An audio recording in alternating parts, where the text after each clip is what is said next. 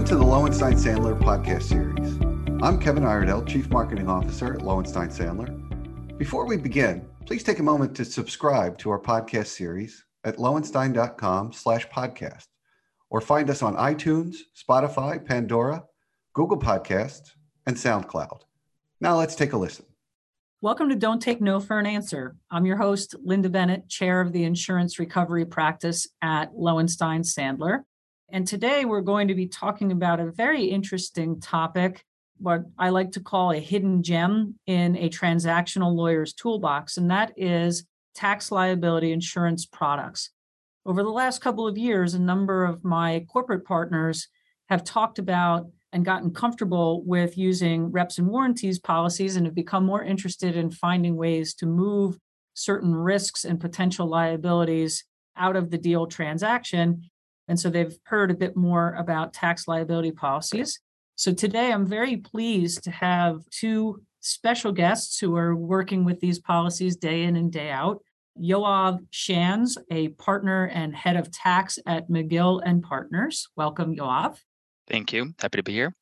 And also I've got Justin Barotich, who is the head of tax at Euclid Transactional. So Justin, thank you for joining us as well. My pleasure, Linda. Thanks for having me. All right, so why don't we jump right in? Tax liability insurance policies have been around for quite a while. So why is this relatively mature product one that seemingly not many people have known about until the last couple of years? I'm actually really happy about the way that you phrased that question, that it is a mature product, because indeed it is mature. It is not a beta version. And you hit it on the head. There is a knowledge gap. I think there's a knowledge gap in the industry, and not just the tax industry, the business community at large. You could break it up into several buckets, right? You have people that just don't know about the fact that the solution exists. In fact, a lot of conversations that I have, there are people who are surprised about tax insurance. They think that I'm referring to the tax protection that's covered by reps and warranties policy. But when we get into it, they're like, oh, this is a separate product, and they didn't know about it. There's another group of people that maybe have heard of tax insurance, but don't fully understand it or don't know how to think about it. So perhaps they think that the solution doesn't apply to their situation, or they think that it's too expensive, or they think that it's taboo, or that it signals that the position is weak, or maybe they just don't believe in insurance, right? They don't think that it's going to pay out, which is not true, right? That's a misconception. So we'll get into that as well. And then, of course, I think one of the major issues is there are certain tax advisors who may think that we're in competition. There is this internal conflict, if you will, right? If a tax advisor is giving you their opinion, they're doing the analysis, they're giving you their advice, there's a perceived conflict in then saying, hey, you should also get insurance for this risk or for this issue, which is not the case. Technical accuracy is one thing. Risk mitigation is something different. We shouldn't confuse the two. And in fact, the tax advice, the opinion of a law firm or an accounting firm is a requisite for tax insurance. And so the two products, the two solutions really are complementary of each other and are not in competition. So there's a lot of reasons why tax insurance isn't as widely known, but I think we're closing that gap. Oh, and I love your comment on the conflict, because anyone who's completed their own personal income tax return knows there's more gray than black and white in the tax code. So, Justin, why don't you tell us what the purpose of these tax liability policies are, and maybe give our listeners a couple of examples of typical scenarios where a company does or at least should consider a tax liability insurance product. Sure. Thanks, Linda. Tax insurance is a protection tool for private equities, strategics, individuals, and virtually any other taxpayer should a tax position fail to qualify for its intended tax treatment. And when does it or should it be considered? The line I like to send people away with is anytime a taxpayer seeks tax advice from his tax advisor or walks down the hall and talks to their in-house tax folks, that's an opportunity for tax insurance. And in a broader sense, tax insurance falls into three main buckets. M&A, and that can be a historic risk at the target company or the structure of a current deal. It can be a strategic position taken by a taxpayer outside of an M&A transaction. If that instrument, debt or equity, is the new comp plan that we put in place 409A compliant. And then the third category is tax credits. We typically see that in the solar and wind space with ITCs and PTCs, but we can also cover other things such as historic tax credits, 45Q and the like. How customized are these tax policies? we said they're a mature product, but are there quote unquote off the shelf policies that you're getting, or is each deal different and the terms and conditions customized for the specific transaction? All policies are bespoke for that specific tax risk. But with that said, we have experience in dealing with a lot of tax risks that we see over and over again, and we'll draw on our experience from other tax risks to help streamline the process. And Yoav, how negotiable are these bespoke policies when we start to get into the terms and conditions? How much back and forth is there to get the words right? There's a considerable amount of back and forth. A lot of the provisions, the wording absolutely does matter. And so there is a negotiation that goes into crafting each policy and making sure that it applies as completely as it could be to the particular situation. But obviously, some other provisions are not. For example, the fraud exclusion is not something that you could change in any way, right? I mean, there are some protections for the insurers. Those are reasonable and they make sense. They're commercial. So some provisions are not as negotiable as others. And is there one type of policy, Justin just listed off a couple of different ways in which these policies have been used. Yoav, are you seeing any one in particular standing out as the one that people are coming to you most frequently to place? No, I would say it's all over the board. And in fact, to add to what Justin had said previously, I mean, we are talking about M&A. And so I think M&A implies two third parties on either side of the transaction. It's not necessarily M&A, right? The transaction could be entirely internal. So you could do a transaction in anticipation of an M&A deal, right? You need to either package a business or clean it up. You could do a transaction after you have just acquired something. And so you need to break it up and then put the puzzle pieces back together again and integrate this business into your own structure. And so both of these situations that I just described are purely internal, and they're effectively internal M&A, where tax insurance is still also an opportunity. And then even further, just to make it clear, we're not only talking about U.S. taxes or even U.S. federal income taxes. There's also state income taxes, there are indirect taxes, there are non-U.S. taxes, positions that are currently under audit, again, whether in the U.S. or not, could be insured. Transfer pricing is something that we're talking about a lot. The opportunities are endless, right? Tax is a global concept. It's sector agnostic. And so the applications are really broad. That's great. And you mentioned earlier that there's some confusion in the market as between tax policies and the tax coverage offered through a rep and warranty policy. Can you comment briefly on what the difference is between a tax policy and what the protection is in a rep and warranty policy on tax issues? Sure.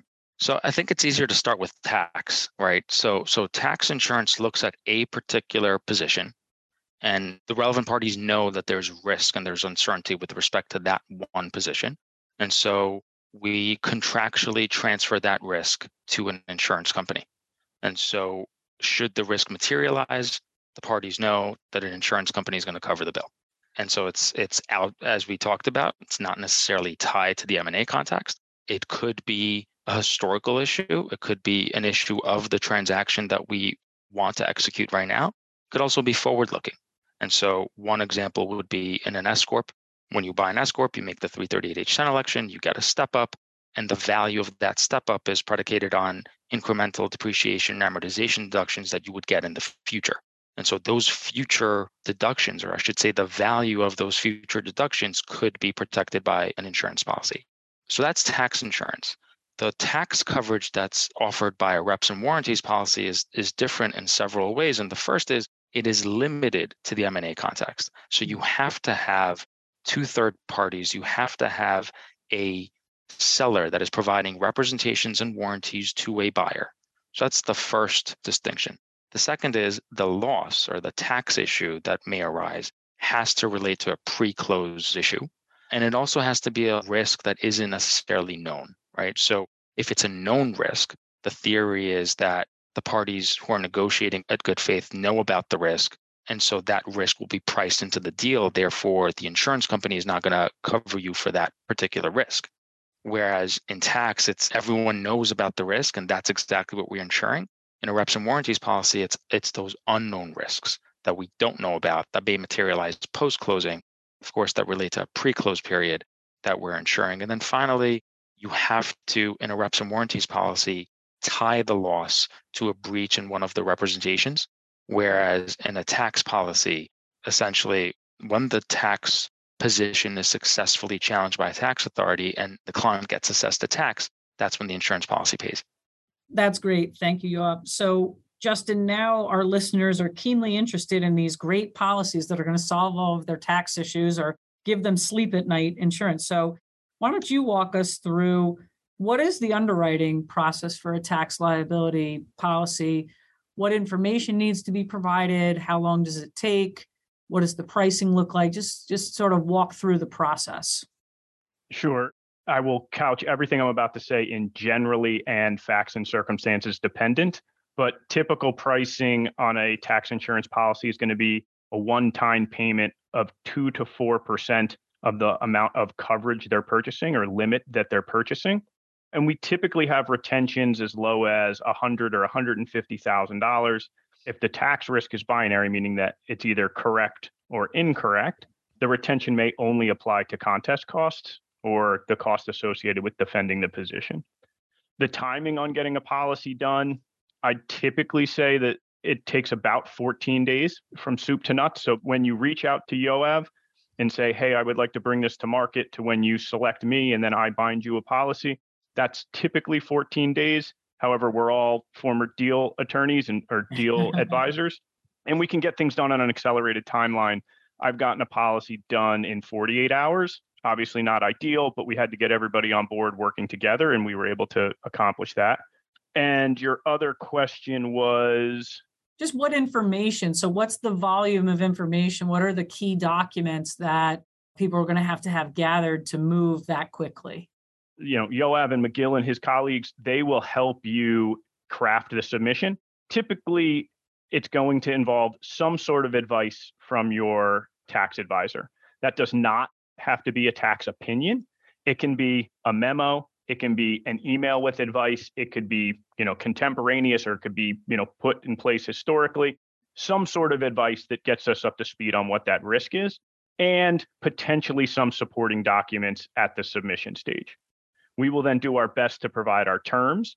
Those terms will be reviewed by the taxpayer, insured, and their broker. And once you select an underwriting market, like myself, then we might dive into more of the details, get all the specific documents that were previously mentioned, run it down with counsel that we'll bring in as well. And during that whole process, we're going to negotiate the policy that we discussed earlier. And is there a fee once you've moved past the indication of interest? Is there a fee once the insurer is bringing their lawyers into the deal to take the closer look? There is. There's typically a non-refundable underwriting fee, somewhere in the range of $40,000 to $65,000, depending on the risk. They can go up, they can be less, but that's typically where we see them. And that's the only cost upfront until the policy is bound, at which point the premium or a deposit on the premium is then due. Great. So Yoav, has the tax insurance market been impacted by the volatility the insurance industry is feeling across some of the other coverage lines like D&O and cyber? What are you seeing in terms of pricing and competition? So as a general matter, I think the answer is no, not in my experience. The market has been pretty good. We did not see the spikes that reps and warranties and D&O and other, including cyber, have experienced. And so that's a good thing. I think that we all have our job to do. We need to be careful and make sure that certain risks that shouldn't get insured don't, because we don't want something that spoils it for everyone else. And all of a sudden we have pricing go way up. And I will also say that 2 to 4% range that Justin mentioned, which is true, and then the rest of that conversation about underwriting, I think that does highlight the value of a good broker, because the timing of the underwriting, how long that takes, and of course the pricing, right? If you have a really good broker that can anticipate questions, could dive into the details, could help you with that submission and craft it and make sure that they position the risk the right way, that really does make a big difference. And so in our experience, the pricing, we have not seen a significant spike in pricing. That's great. All right. Well, we've just got a couple of minutes left here. So Justin, I'll throw it to you. Are there any types of deals or issues that are not a good fit for tax liability policies from your perspective? So we're not tax shelter insurance. We're only going to insure things with substance. And so We're typically not going to do reportable transactions. We're not going to do tax shelters or structures designed solely to avoid taxes. And then it's also very difficult for us to do anything related to a future change in law. And what we deem supportable in the industry is typically a position more likely than not or stronger. And so substantial authority and things of that nature are very difficult to get insured. Okay, great. And Yoav, just in the last couple of minutes we have here, what's the most important thing that the policyholder has to have a good handle on before they come to you and then you take their risk to market when they're looking for a tax liability policy? I would say in order to use tax insurance to its fullest potential, what you would want to do is use tax insurance as a proactive measure. So we have done it on several occasions that we went to the insurance market and we were able to get terms for insurance without the analysis. And so obviously those terms were contingent on that analysis, whether it's a memo or an opinion or something else. They were contingent on receipt of that analysis, but the analysis didn't exist at the time. And so think about it from a business or from a commercial perspective. The company was trying to do something, whether it was an M&A transaction or just internal tax planning. They were trying to do something and they were at the go, no-go decision phase. So this was really, really early. And they were able to make a more informed, better business decision because they had the benefit of a tax insurance policy rather than considering just the tax risk. And so to really squeeze the most juice out of tax insurance, contact your brokers, contact me as early as possible. All right, great. Well, thank you both very much for pulling the curtain back on this really excellent risk transfer insurance product that's out there. Really appreciate your knowledge and your insights and your time today. So thanks for joining us. Thank you. Thanks, Linda. Thank you for listening to today's episode. Please subscribe to our podcast series at lowenstein.com/podcast or find us on iTunes, Spotify, Pandora, Google Podcasts, and SoundCloud. Lowenstein Sandler podcast series is presented by Lowenstein Sandler and cannot be copied or rebroadcast without consent. The information provided is intended for a general audience and is not legal advice or a substitute for the advice of counsel. Prior results do not guarantee a similar outcome. The content reflects the personal views and opinions of the participants. No attorney-client relationship is being created by this podcast, and all rights are reserved.